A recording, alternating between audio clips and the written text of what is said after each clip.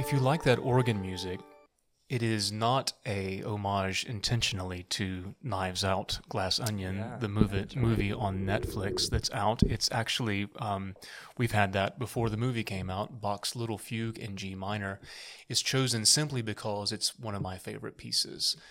That organ piece was played at my ordination, and I've always loved it, but now it's popular because of the Daniel Craig movie that is out.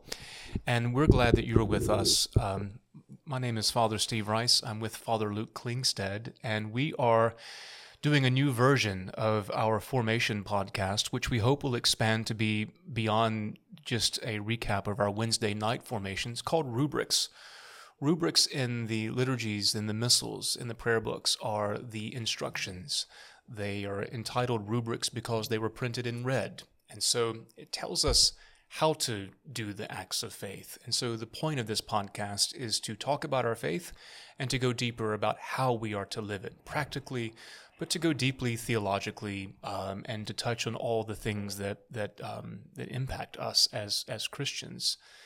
And I imagine that as we get better at this, we have new microphones, we have a camera, and we are not trained, we're not professionals, we're not polished, we're sort of making this up as we go along. They don't teach you this in seminary. They don't teach us this in seminary, which in a way is what sort of ministry in the Christian life is about. You have a vision, you trust, you go forward, and you learn and you get better. That's right. And so we imagine this might expand to involve other topics, other guests, because frankly, we have extraordinary conversations during the day.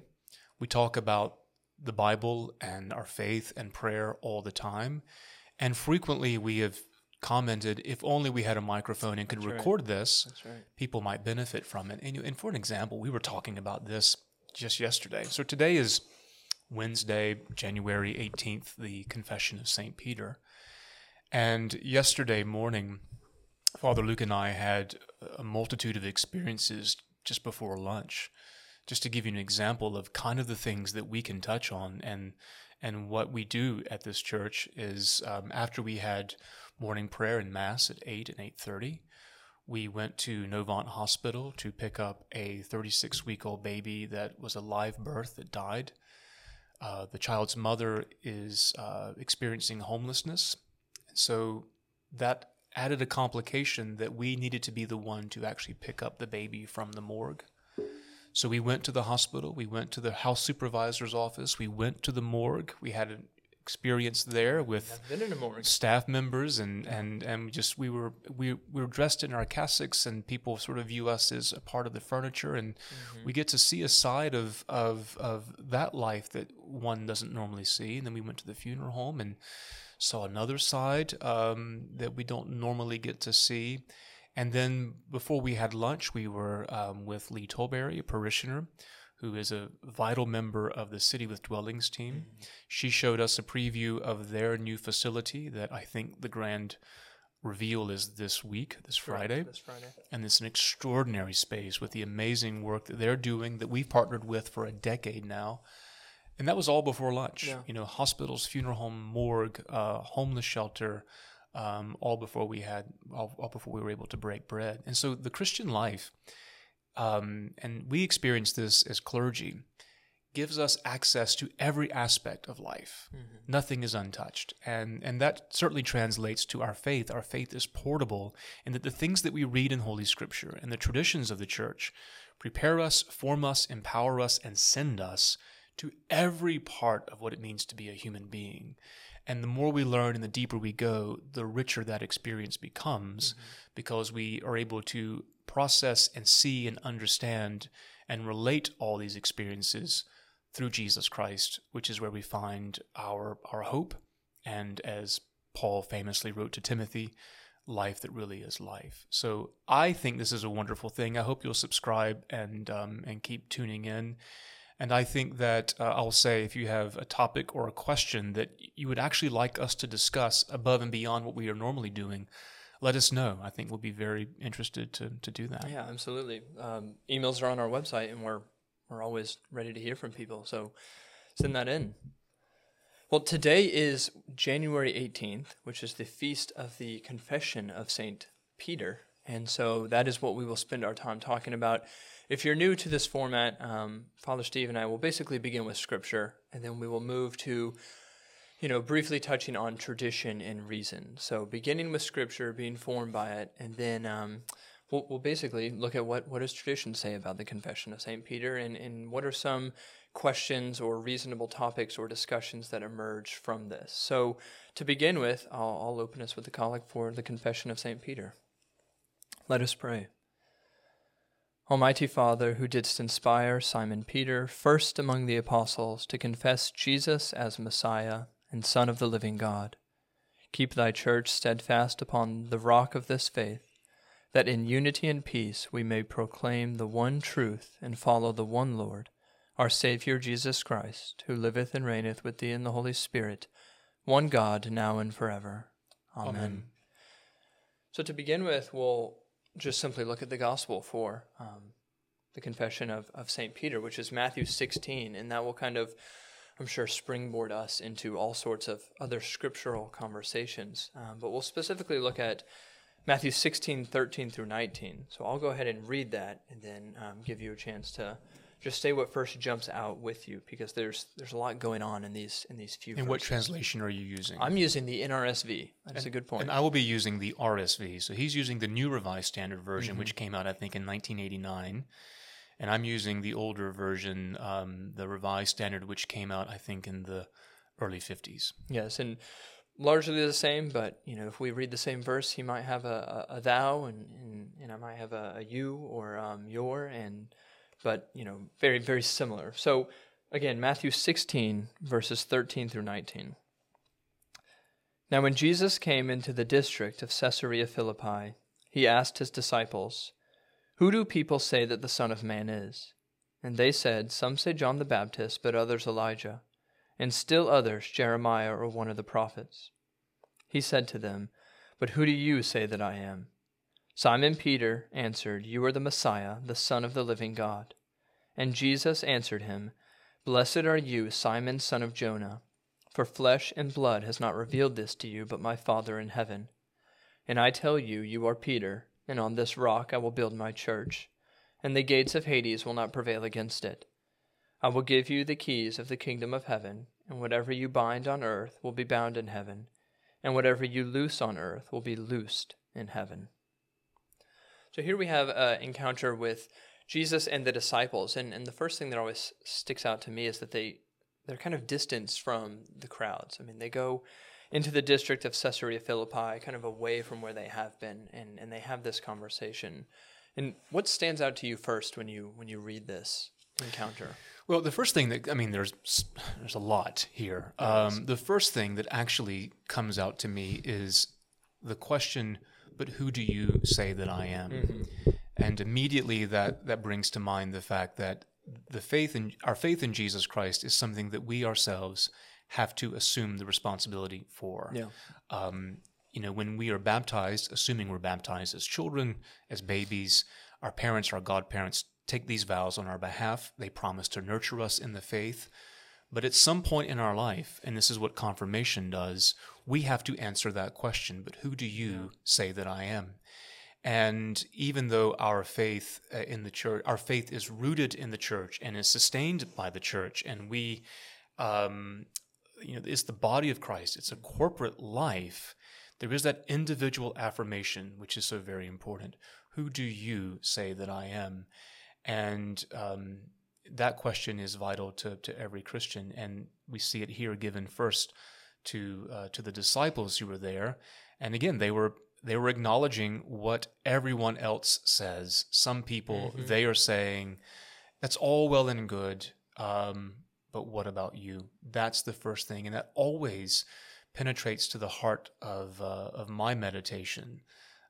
Am I able to always give an account for my faith? Who do I say that Jesus Christ is? Not academically, not intellectually, but the Lord of my life. What does that mean for me? Yeah, I really like how Jesus is almost encouraging them and setting the stage.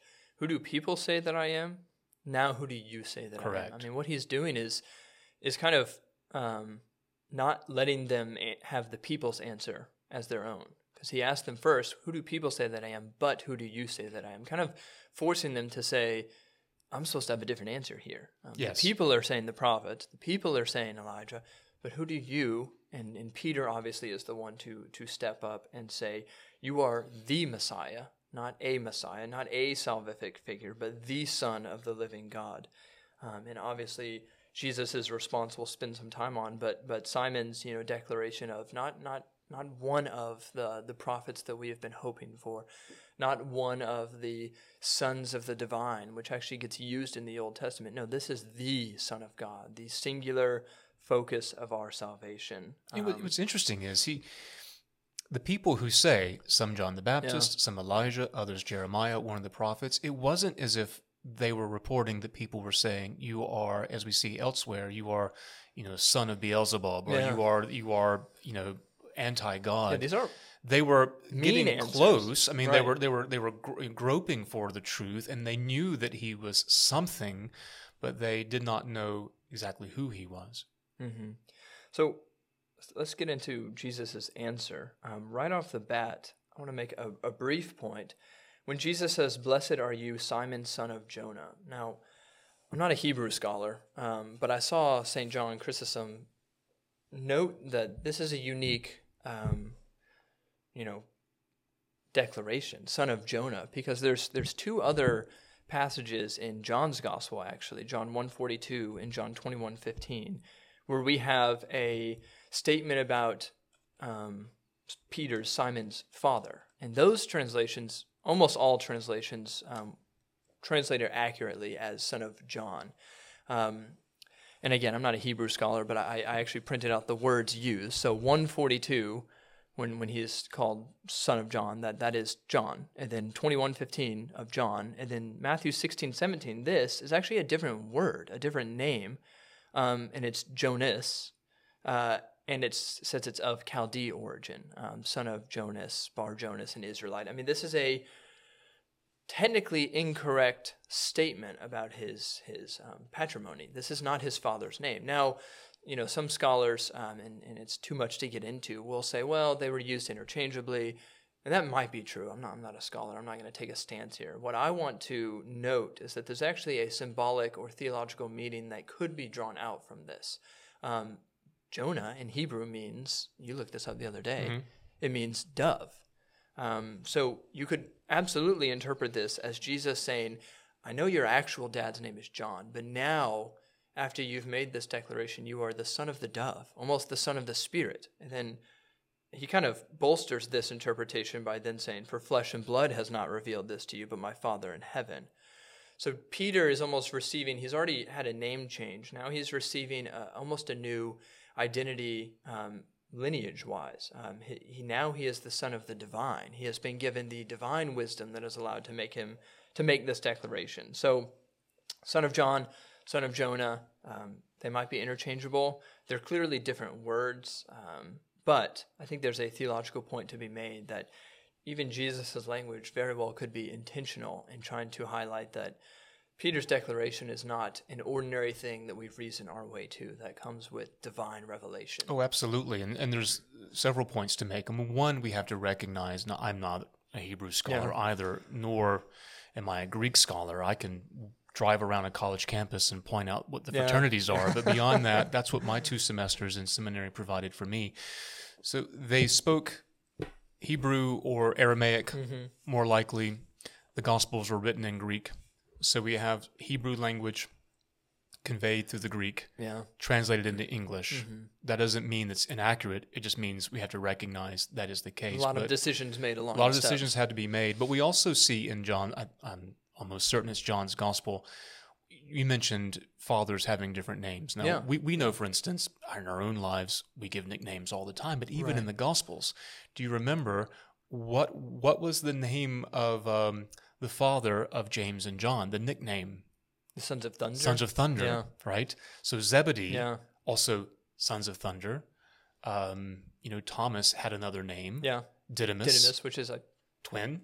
Yeah, and I think, is that the Greek versus the Aramaic? So Peter has 4 names. It's right. It's not uncommon. Cephas, Simon, Peter. Yeah, it's not uncommon at all to have the variation of name. And the other thing to think about is So this is why I mentioned New Revised Standard versus Revised Standard, because yours says son of Jonah, mine says Bar Jonah. There you go. Yeah. And this is not, we know this, that Bar means son. Mm-hmm. For instance, Osama bin Laden, Yeah. Osama, son of Laden. Mm-hmm. We also see this again in John's Gospel at the scene with Pilate, where Jesus is being before Pilate, and people are asked Pilate asked the crowds, who do you want? Mm-hmm. And they wanted Barabbas released.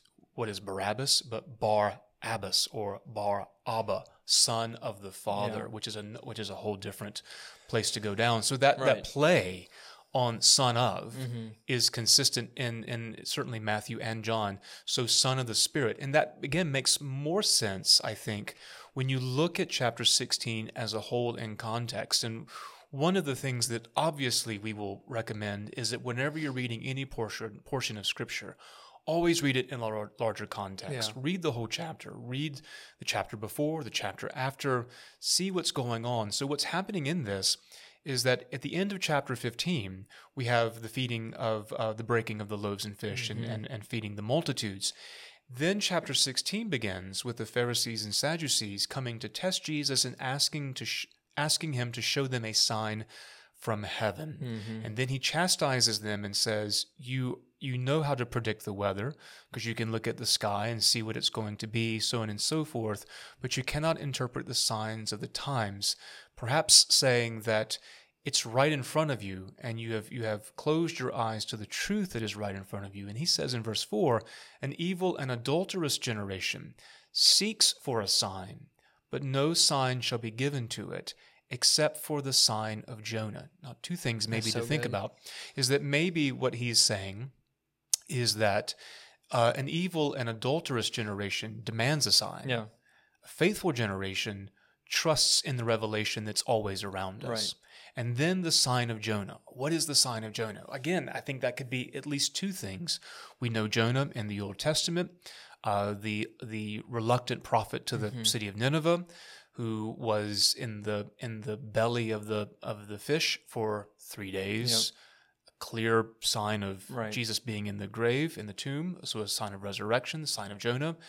But also, that is the sign that he mentions. And now we have Bar Jonah, the son of Jonah, son of the Spirit, meaning that what the sign from heaven is now a transformed life, making this confession: you are the Messiah, you are the Christ, the Son of the living God. Remember, Christ, Messiah mean the same thing, the anointed one, the Savior. Yeah, the sign is the Holy Spirit. Yes. I mean, that is given to all of us. And you see it given to Jesus first, and then actually later to the apostles. And there's a clear, link between what Peter receives here and then what all of the disciples receive, the power to forgive sins when they receive the Holy Spirit. I mean, that is the sign. Yes, and we saw this 2 weeks ago with the baptism of our Lord on that theophany of the public proclamation of Jesus Christ. This is my Son, the beloved. And there, again, the Trinitarian theophany. God the Father speaks, God the Son is in the water, God the Holy Spirit descends. Jonah as a dove on our Lord. So two more signs or images in this that I want to get to before we move on to tradition and reason. And one is the keys. I will give you the keys to the kingdom of heaven. And then the other one is this this binding and loosing language. Whatever you loose on earth will be loosed in heaven. Whatever you bind on earth will be bound in heaven. So let's start with the keys. The keys to the kingdom of heaven. We will obviously touch on this when we get to tradition, but scripturally, how do you see this? How do you see this working? Well, I think that the first place we have to go is Isaiah 22. Okay. And forgive me for not having it memorized, but if you know, for instance, in Advent, as we lead up to the Nativity, we have those antiphons for the Magnificat on the days leading up to the Nativity, the O antiphons, and one of them is O Key of David. Yeah. So in Isaiah 22, in verse 22, Isaiah the prophet, he says, "And I will place on his shoulder the key of the house of David. He shall open, and none shall shut, and he shall shut, and none shall open." And so we have this image of this key of authority that, and the key of David. So we have in this line of King David, the Davidic line, this symbol of authority that can open and close. And so traditionally the church has viewed this as, along with binding and loosing, as the authority of the church. And again, I think this makes sense better when we read the chapter in context. And what was the problem with the Pharisees and the Sadducees? From verse 5 to 12 in chapter 16, Jesus is telling his disciples to beware of the leaven of the Pharisees and Sadducees. And what the disciples were doing is, because remember in chapter 15, it ended with the feeding of the multitudes by the multiplication of the loaves. They were assuming that Jesus was talking about the bread. So don't eat the bread that they are eating. And he has to tell them plainly in verse 11, how is it that you fail to perceive that I did not speak about bread? Beware of the leaven of the Pharisees and the Sadducees. Meaning the teaching. And he says, then they understood that he did not tell them to beware of the leaven of bread, but of the teaching of the Pharisees and Sadducees. And so then immediately after that, we now have, I will build my church, and the powers of death shall not prevail against it. And I will give you the keys of the kingdom. And then you can bind on earth will be bound in heaven, and whatever is loosed on earth will be loosed in heaven, is in contrast to the harmful leaven of the Pharisees and the Sadducees. This is the authority of preserving the faith and teaching the faith and conveying the faith, but also the authority of forgiving sins. And we'll talk about this in a moment, but the ideas of keys are sort of opening up heaven, but also or locking away hell, or opening up hell, and locking up heaven, which is what Jesus does in the harrowing of hell. Correct. Bursts open the doors. Correct. I also think there's an interesting point to be made. Just think about your personal experience. I don't know if your wife does this, but mine will ask me at various points, throughout the week, did you lock the door before we go to bed? I mean, there's almost a responsibility there that if you are the one with the keys, you protect the boundaries of this house. You keep those inside safe from whatever may be outside, but you also keep those things outside that you don't want in. I mean, there's a responsibility in that as well. And so the responsibility is given to Peter, and then, by extension to all bishops, that to be a bishop is to have a responsibility to protect the church, to keep those within the church safe from the threats outside. Absolutely. And I think I always come back to the fundamental principle and the fundamental question that human beings have to wrestle with and ultimately answer is one of authority. Under what authority am I going to submit myself? And orthodoxy, when we talk about the teaching of the church and orthodoxy, often people will assume that we're talking about authoritative demands on people's lives and the opposite of freedom. It's actually what freedom is. And the best description I ever heard of what orthodoxy does is it defines the boundaries. And so if this is your front yard and you have small children, if you have a fence in that yard, you can tell them you play as hard as you want to. That's and you go to every corner that you want to. And there are no limits to where you can run within these boundaries. Protected boundaries. But they're not to keep you from exploring the world. They're to keep you from being hit by the car on the road or the dog that is not kept up by its owner. It's to keep you safe. It's complete freedom because you don't have to worry about being devoured, as St. Peter says, by the devil roaring around like a lion seeking someone to devour. And so I think that's it's the correct way to view the church's authority. Correct. And what we have here, instead of the Pharisees and Sadducees and others, and it's not just an attack on the Pharisees and Sadducees, they're the example that was in front of them, but of any influence that's going to invite us to go to a place where we might be hurt. Yeah, I mean, put it bluntly, the world's a scary place. Completely. The world has spiritual forces of darkness and temptations and demons, and those things exist, which is why we long for heaven where those things don't exist, so that fences aren't even needed anymore. Correct. Because there is no place where harm can come to you. But here on earth, that church is that fence, is that protection.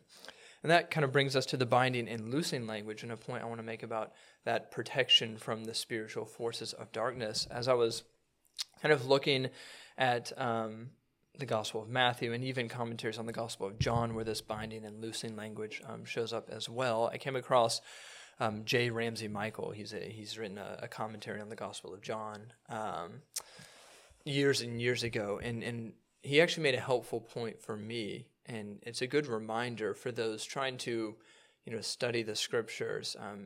The New Testament is always using language from the Old Testament. Jesus, exists in that context. And this is something I never thought of, but the binding and loosing language was written or spoken of by rabbis in their rabbinic literature a lot. And so a lot of people go there and say, well, what do the rabbis say about this? Well, there is a problem with that. It was written 200-300 years after the life of Jesus. So, it'd be like looking at a history book from 2040 to look at the context of what we're talking about today. No, you would want to look at something that was, an English language book that was written before us. So the rabbis, hundreds of years later, kind of say, well, the disciples are given powers to basically break people of their vows. I mean, that's what they're talking about, just remove the responsibility from people. Well, if you actually look at the Second Temple period, this is what this scholar Michaels is talking about. It's actually a different context, and it's really interesting. He says, in Second Temple, it's just pseudepigraphal books, the apocryphal books, and he actually brings out Tobit a lot. It's protection against spiritual forces. It's exactly what we're talking about right now. So one of the things that he says is, anytime this binding and loosing emerges in the Scriptures, it seems more helpful to view it as something about protection against wickedness. And so one of the references he actually brings out explicitly, and I had to type it up here because one detriment of many NRSV translations, or at least mine, does not have the Apocrypha. But Tobit 3:17, and this is one of these Second Temple texts, actually says this exact same word, this whatever you bind on earth, that same bind word is used, and here's 3:17. And Raphael was sent to heal the two of them, to scale away the white films from Tobit's eyes, to give Sarah the daughter of Raguel in marriage to Tobias, the son of Tobit, and to bind Asmodeus, the evil demon. And that's that same word, and in the context here in Tobit, it's to bind the evil demon. And I think it even shows up in the Psalms where, who can bind Leviathan or draw him out with a fishhook. But I think that actually helps us understand, what is Peter being given here? Well, he's being given power and the keys to the kingdom of heaven. He's being given responsibility, but he's also being given a promise that the world's a scary place, demons abound, but the power of the church rests in the authority of Jesus Christ, and you will be able to bind all the evil demons. I mean, the church has authority over the spiritual forces of wickedness. This is not an even battle between us and the works of the devil. I mean, the church triumphant exists to demonstrate that power. So this is somewhat off topic. What is interesting about the reference to Tobit, I had forgotten that one, is the remedy for Tobit's blindness was excrement from a bird. Is it excrement from a bird? Is it also fish guts? I know the bird. So if you're talking about sort of Bar Jonah, there you go. Sort of something coming from heaven, there you go, is interesting. Final comment I want to make on authority and binding and loosing, and I think this is an important way to look at the authority of church to proclaim absolution and to withhold it, is if we are guilty of sin, there are often two approaches that sinners have. One is to never allow forgiveness to permeate their soul, even though and this is the power of going to a confessor and being honest about your sins and being vulnerable and then hearing God forgives you, God loves you. That is extraordinarily powerful. And those who make their confession understand the levity in your walk once you leave that moment of confession, because you feel this weight lifted from you. It's not that you can't ask God to forgive you. It's just that you may not believe God forgives you unless you hear someone authoritative from the church, assuming you are truly, repentant, proclaim that absolution. Yeah. Likewise, The other option or the other approach is to not or to think that the sin is not that bad and keep persisting in it and keep harming yourself and others until someone says with authority, no, that's not okay. Yeah. For your own soul and your own safety and those of others, that's not okay. Yeah, this is that's the binding and loosing. And so that's not okay. Yeah, this is the image of a parent telling their kids, Correct. Stop, trust me. This isn't good for you. Please stop. That keeps us from trying to abuse grace, that cheap grace, that I can do what I want to. Mm-hmm. I'll just ask God to forgive me. I think a lot of people have that attitude toward the church and toward forgiveness, and these keys save us from ourselves from abusing that grace. And I think for a lot of people, the hard part in that conversation is that it is theologically true. God will always forgive you. But what ends up happening, at least in my experience, is when you say I can do it, God will forgive me. What you mean is the sin isn't that big of a deal. Correct. If you actually believe that the sin is a big deal, yes, God will forgive you, but you will not persist in it because it is that damage internally that you're causing yourself. Or at least you will not want to persist in it. Yeah. I mean, we always slip up, but to say I can do this, God will forgive me, 9 times out of 10 ends up meaning it's not that big of a deal, and that's just not true, and that is not for our own protection. Well, that goes back to your homily on Sunday, is the sin of presumption. We do not presume. And so, I think that's one of the pastoral important reasons why the keys were given to Peter, and by extension, not just to Peter, but to the disciples, the apostles, and now, as we believe, their successors, the bishops. And I'll borrow your prayer book. I know that when we did the Mass this morning, the preface for the apostles, we used the one from the old Missal. I imagine it's similar in the 79 prayer book. Talks about the shepherds that continue to keep us safe and to guard the faith, which it's just a beautiful preface. And I know that whenever I use that preface, I do think about our bishops, and I do intentionally pray for them, and knowing that they have a very difficult task, and there are lots of pressures that are moving them to stray. Here it is. Through the great shepherd of your flock, Jesus Christ our Lord, who after his resurrection sent forth his apostles to preach the gospel and to teach all nations, and promised to be with them always, even into the end of the ages.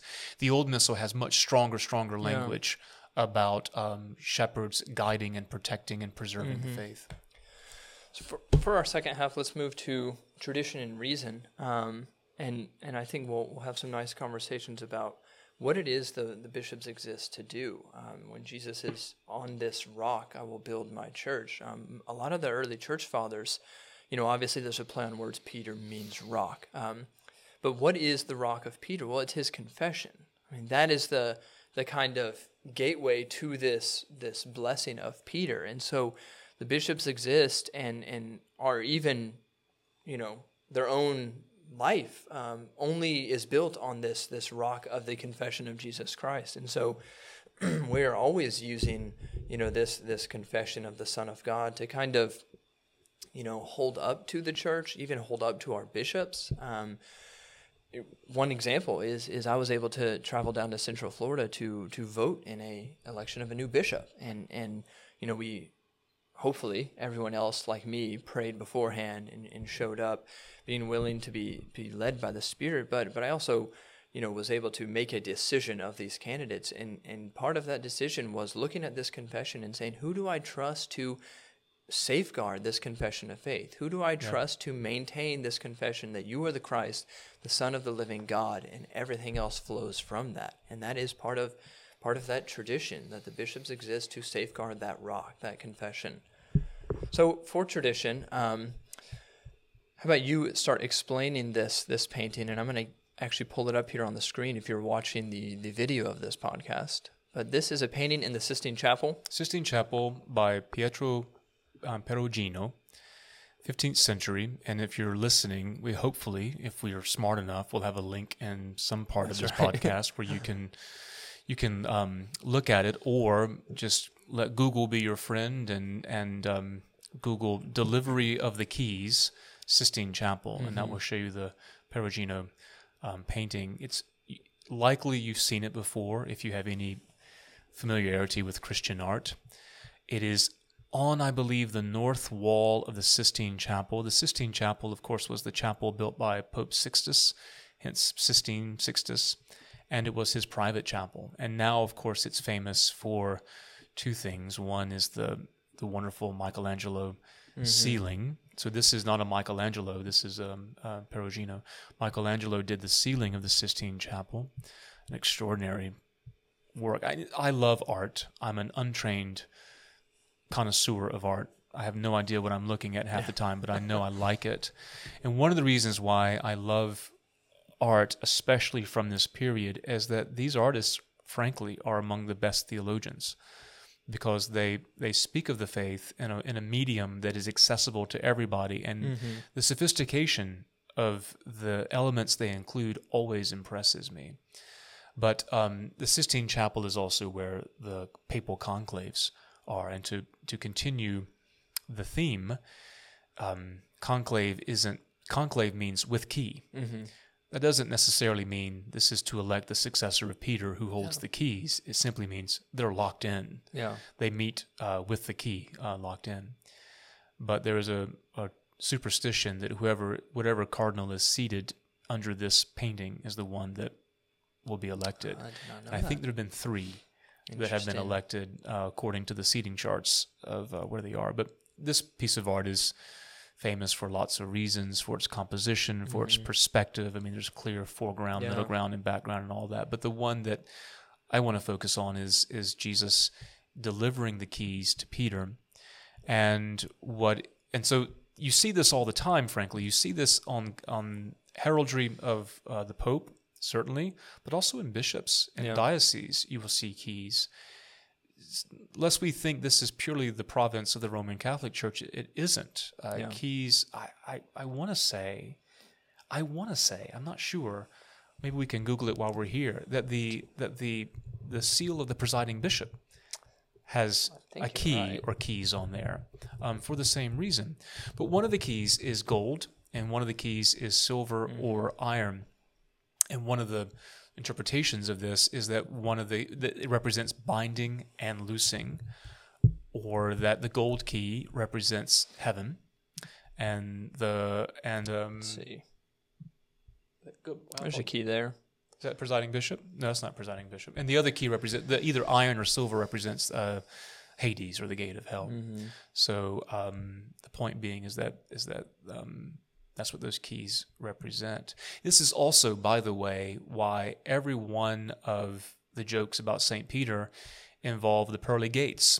Why the pearly gates? Because he has the key to the gate. So even if you were raised in a tradition that didn't teach the absolution of sins given to the church, to the bishops and priests, we understood that to be the case through the jokes we would tell, because Peter's there guarding the gate, deciding who can come in, who cannot come in. Have we found anything? I think, is that a key? That's a key right there. So, completely. So in the presiding you're going bishop's to be able shield, to see this on the video. there was a crozier and a key. Yeah, you can Google that and see it. But I think that's a good point. Just to briefly say is, people will may listen to this or watch this and say 2 Anglican clergy talking about the primacy of Peter and the keys he holds is a bit ironic. But I think one of the things that we will do is kind of push back on that and say, Rome doesn't have the only ability to talk about Peter. I mean, this is a part of our prayer book tradition. And I actually think it's worth noting that the collect we prayed for today actually has Peter, first among the apostles. Keep thy church steadfast upon the rock of this faith, that in unity and peace. So, I mean, it is fully within the bounds of Anglican theology and in our tradition to locate Peter as first among the apostles, kind of the foundation of this church. And that's not meaning that we're repenting and submitting to the Bishop of Rome. It means that we recognize that the Scriptures speak clearly about this. Well, and clearly, if you to go even further on the tradition part, there is a document by the Archic Commission, the Anglican Roman Catholic International Consultation, that speaks about reunion. And remember, John 17, that we all may be one, et unum sint. It is sinful to not want to be one. Correct. And to rejoice in division is is sin. Sin. And the Archit Commission document, these are theologians, representatives of both communions that come together to try to work toward reunion based on agreed statements. So 1 inch at a time. Often we focus on what divides and we don't acknowledge what unites. Correct. And then when we focus on what unites, we realize there's maybe and oftentimes a lot more that unites than there's a lot divides. there. And so on the document, and this is going from memory, but I know it's there, on reunion or union, it talks about that in the West, the Anglicans have completely understand that the Bishop of Rome will be perhaps the best focus of unity. Yeah. And the primacy of the Bishop of Rome is not necessarily in dispute. The question is universal jurisdiction over the church in terms of temporal power. I think that if there were a proposal for reunion that would have the Bishop of Rome as the primus inter pares, or first among equals, much like the ecumenical patriarch in the Eastern Church, or frankly like the Archbishop of Canterbury now, that we have these visible signs of unity. I don't think any reasonable province would have an issue with that. And another way that we have that we recognize Rome, the Bishop of Rome, which is what the Pope is that there in the Diocese of Europe, in the Church of England, and in the Episcopal Convocation in Europe, there is no Bishop of Rome. That's right. Yeah. There's one Bishop of Rome. The Episcopal Church, the Anglican Communion, recognizes there is one Bishop of Rome. Like in North Carolina, we have the Bishop of Raleigh, the Bishop of Wilmington, the Bishop of Asheville. Roman Catholics have the Bishop of Raleigh. They have the Bishop of Charlotte. We have rival Episcopal sees all over the place, but not in Rome. Yeah, and frankly, Roman Catholics, when the Roman Catholic hierarchy was restored in England in the 19th century, they did not have a Bishop of London. There's one there, but it's the Bishop of Westminster. And they recognize there's already a Bishop of London. Yeah. Yeah, there's always been that kind of push and pull in those visible centers in Rome, in Canterbury, Constantinople. That has always been part of that. But I want to just highlight one quote from an Anglican, and then we can move on to reason and talking a little bit more about unity to close this out. But E.L. Maskell, a very famous Anglo-Catholic, I think is helpful in kind of addressing, well, why is it that the bishops are this sign of unity? I mean, why is there so much insistence on apostolic succession, the succession of the apostles? What is it about that actually helps us see the unity of the church? And one of the things that he says that I think really made it click for me is he says the church is a visible and tangible society, something we can actually put our hands on, but it is a sacramental one, and the organ of its unity will be a sacramental organ. Now, obviously, the Eucharist is always called the sacrament of unity. That is what binds the church. But he goes on to say, that is why, as I see it, the apostolic episcopate precisely fulfills the requirements for such an organ. For the episcopal character is conferred by a sacramental act. So what he's saying is that, the ordination of bishops, that sacramental nature, it is that sacrament that gives us that visible sign of unity. So, it helps us say, well, regionally, you can point to leaders of the church in specific areas, but sacramentally, the church is this sacramental organ, and so its sign of unity is a sacramental one. It's the ordination of these bishops carrying on the rock of Peter, that confession of the apostles. And I think that's a helpful way to think about it, that when people say you don't necessarily need bishops, which would go against, much of church teaching, but the way you actually address why is this helpful is it fulfills the two requirements. It fulfills the visible sign of unity, and it is a sacramental sign of unity, that ordination and continuation of the apostles' teaching. It's kind of both things in one that speaks to the nature of the church. It's visible and it's sacramental. And it's scriptural. So for me, we're not saying that bishops are the only leaders in the church. That is not scriptural. Neither of us are bishops. Correct. Yeah. And there are all sorts of folks in the New Testament that Paul addresses and references that aren't bishops. Correct. But we need to remember in Acts chapter 1 that the apostles had to replace Judas. Yeah. And they did it to fulfill Scripture. Let his office let another take from the Psalms. But I've always been struck by this. They had a condition as to who could be the successor to Judas. This is Acts chapter 1, verse 21. So one of the men who have accompanied us during all the time that the Lord Jesus went in and out among us, beginning from the baptism of John until the day when he was taken up from us, one of these men must become with us a witness to his resurrection. And it's the idea that there is that condition to know the fullness of the faith, to make that confession. And then I think this is part of the point.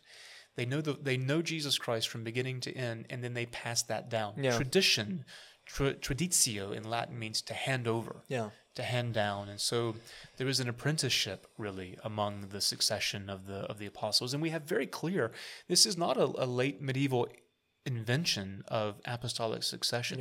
Very clear preservation and insistence on successors to the apostles. That is passed down, and the sign is the laying on of hands, and accompanying that sign is the transmission of the faith. We see this clearly where Paul, writing to Timothy, he says, "Bring the book. Yep. Bring the coat or the cope." But he also says, rekindle the gift that I gave you through the laying on of my hands.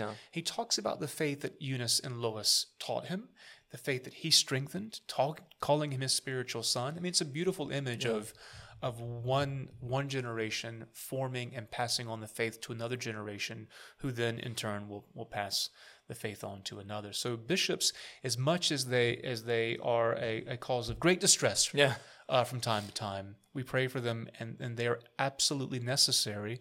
I forget which church father said that where the bishop is, there is the church. Cyprian, maybe? I think. Where the bishop is, there is the church. Yeah, and kind of, I think the good news in all of this, we can get intellectual and talk about the bishops and why they matter, and that is good news. But the good news, practically speaking, is we don't just sit in a white room and meditate, and that's not the Christian life. No, we have things that we come into contact with.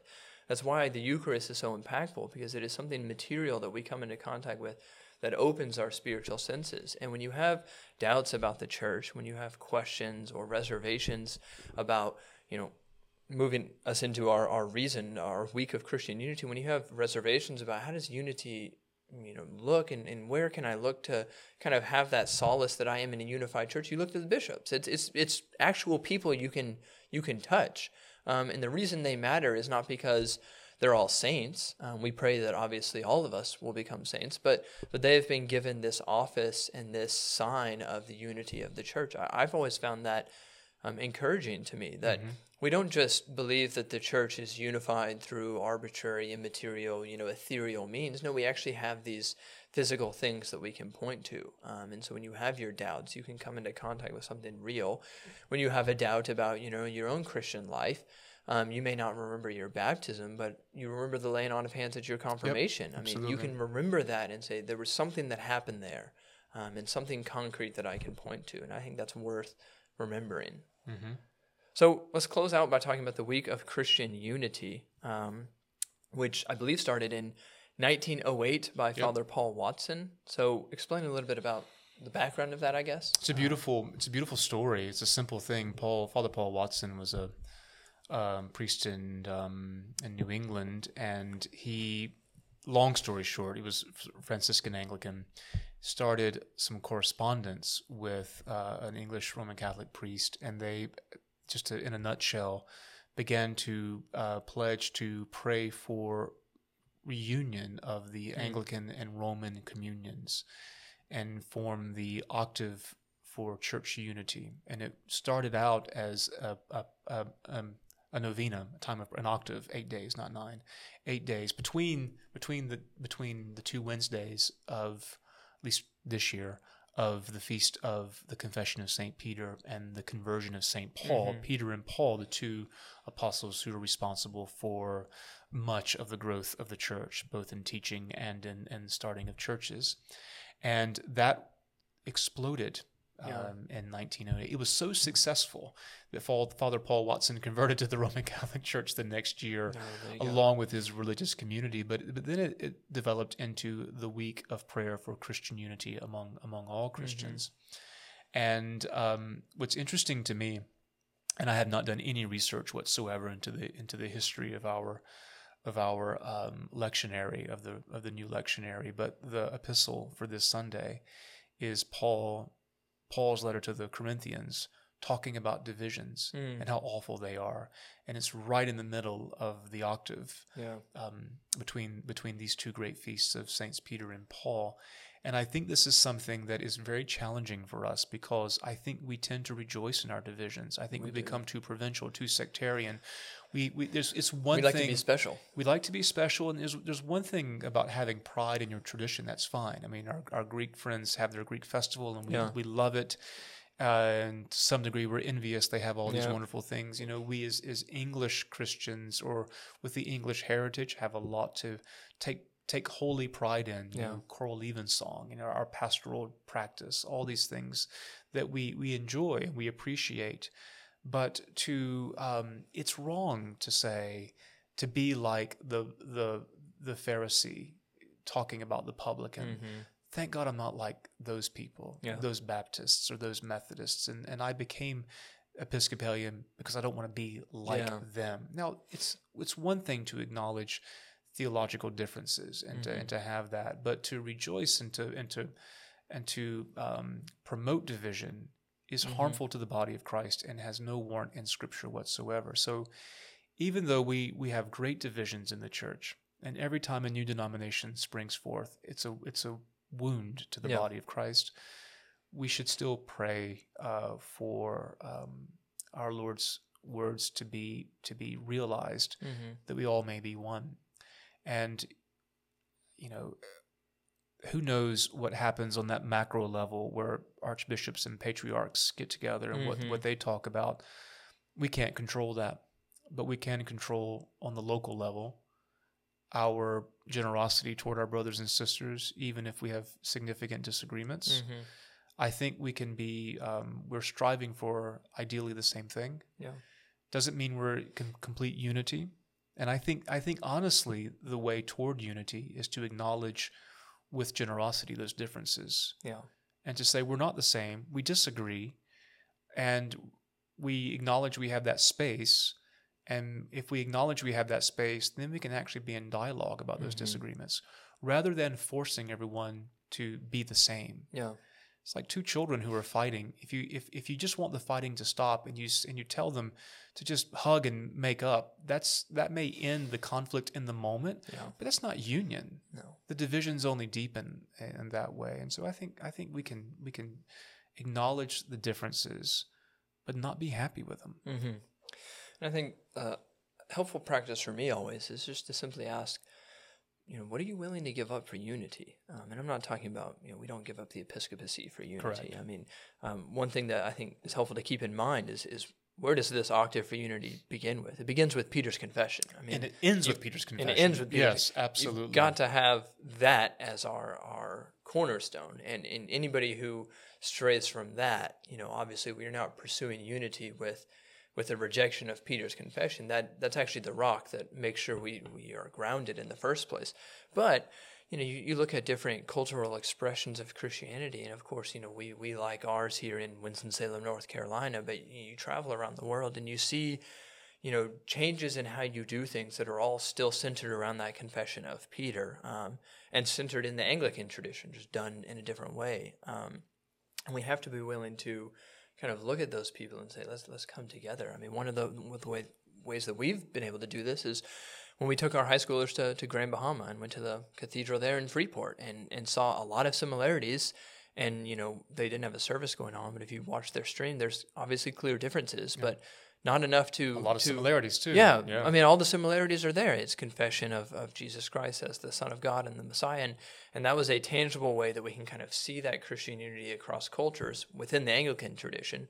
And obviously, this week of Christian unity asks us to expand that prayer to look at Anglicans and Romans and Orthodox and, everything in between.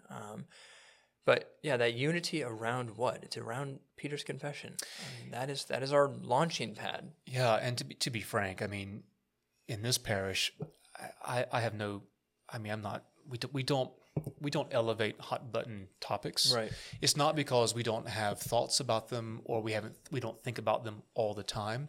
But the reason why we don't make them the identity of our parish life is because we're working to make that confession what binds us first. Right. If you and I can agree that Jesus is the Christ, the Son of the living God, then we can talk about marriage. Yep. We can talk about end of life, beginning of life. We can talk about everything under the sun if what we agree on completely is that Jesus is the Christ, the Son of the living God. Absolutely. If we don't agree on that, then we have no common vocabulary. Right. There is no common ground to move forward. We're just talking past one another. Right. So the pastoral role is to elevate that confession and to get us on that solid rock, that stability, so that then we can, with confidence and security, go into these issues that were not necessarily foreseen in the New Testament that we are wrestling with right now. Amen. Well, this has been a wonderful conversation about, obviously, Peter and the rock of his confession, and launched us into talks about bishops and unity and all of that. Do you have any final closing thoughts? None. No. Well, that makes two of us. Yeah. So let us close with the Our Father. Thank you for all who have joined us. And if you have, again, any thoughts or questions, feel free to send them in. We would love to discuss things that people find interesting and worthwhile.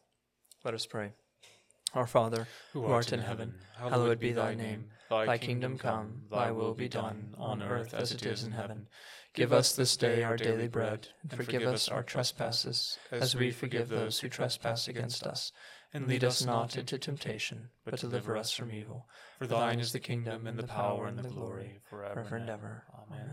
The grace of our Lord Jesus Christ, the love of God, and the fellowship of the Holy Ghost be with us all now and forever. Amen.